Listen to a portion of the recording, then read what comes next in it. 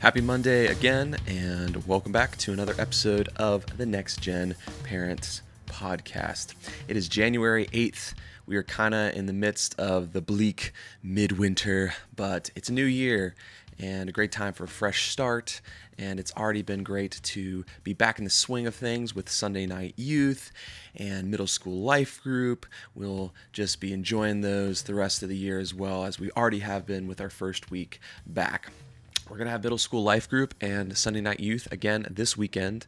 Still, we will have no college age life group yet this coming Sunday, nor will we have our high school life group on Wednesday yet. But rest assured, the time is coming up soon because registration for our life groups will begin on January 21st, just in a couple weeks. So then our college age life group will get back in the swing of things starting on February the 18th week.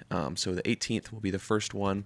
That's Sunday for college age life group, which would then mean that the 21st of February would be the first life group for our high schoolers. So those won't start just yet, but registration will be here real soon. On the 21st of this month, you can sign up. But until then, we still have Sunday night youth here at the farm from 6:30 to 8, as well as middle school life group during both services on Sunday mornings. And it's crazy, y'all. Time's just marching on, but now we are 39 days until CCYC. It is fast approaching. It'll be here before we know it. Registration is obviously already closed. We're excited for the group that we have set to go experience the Carolina Christian Youth Convention and all the fun we're going to have together, but also all we're going to learn as we explore this great theme of come and see.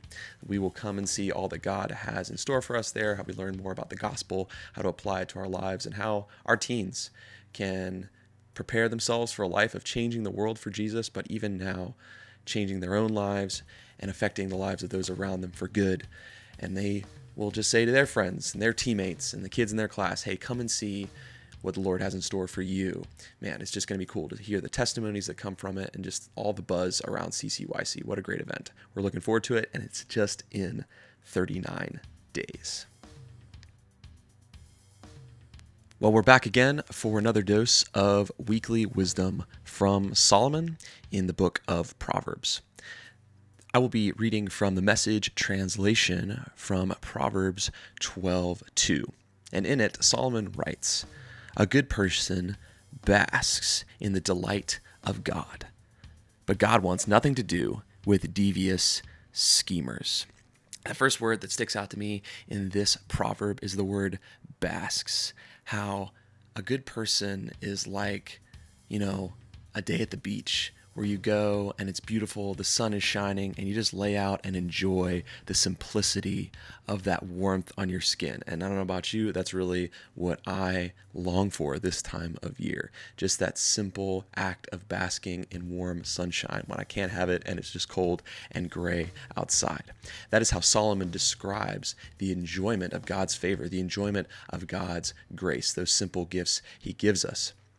But at the same time, it says that God wants nothing to do with devious schemers. And the second word I want to point out is that word scheme. It makes me think a lot about how in this day and age, we really want shortcuts. We want some sort of hack that just makes life easier, that makes the job we have to do somehow quicker, and so that we don't have to work as hard and we can get back to doing what we enjoy in a faster fashion. But how, those shortcuts, that cutting of corners, it can really, strip away, I think, our convictions sometimes, and certainly it can steer us away from, I think, the heart of God and the heart of wisdom. And with parenting, we just can't be about taking shortcuts. There isn't some sort of magic silver bullet, a one-size-fits-all solution, or all of a sudden, everything's just going to be simple and you can do these 3 steps and all of a sudden your kid is never going to misbehave. They're always going to listen to you. They're always going to want to go to church, this, that, and the other, and just be that little cherub, that little angel, if only, right?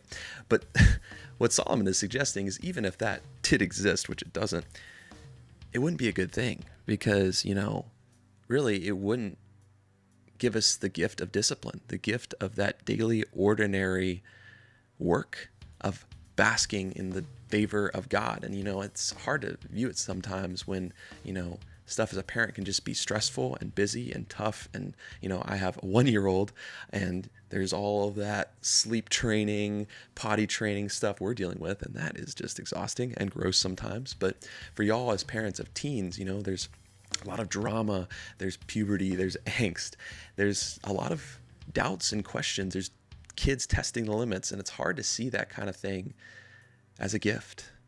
But what Solomon is challenging us with is to realize that daily work, that daily discipline of training your kids up in righteousness, even in the squabbles, the fights, even in those tense moments at the dinner table, Solomon is challenging us to view that all as a beautiful opportunity from God, where we can bask in what God has given us. And even when it's tough, not trying to seek some sort of life hack, some sort of quick, simple solution, but to recognize that good, wise parenting takes time. All of it does. And it's only truly after that time we've devoted to it that really long results will take effect. And over time, we'll be able to look back and see how that daily, ordinary discipline and consistency, raising our kids up in wisdom, truly is what has long and lasting results.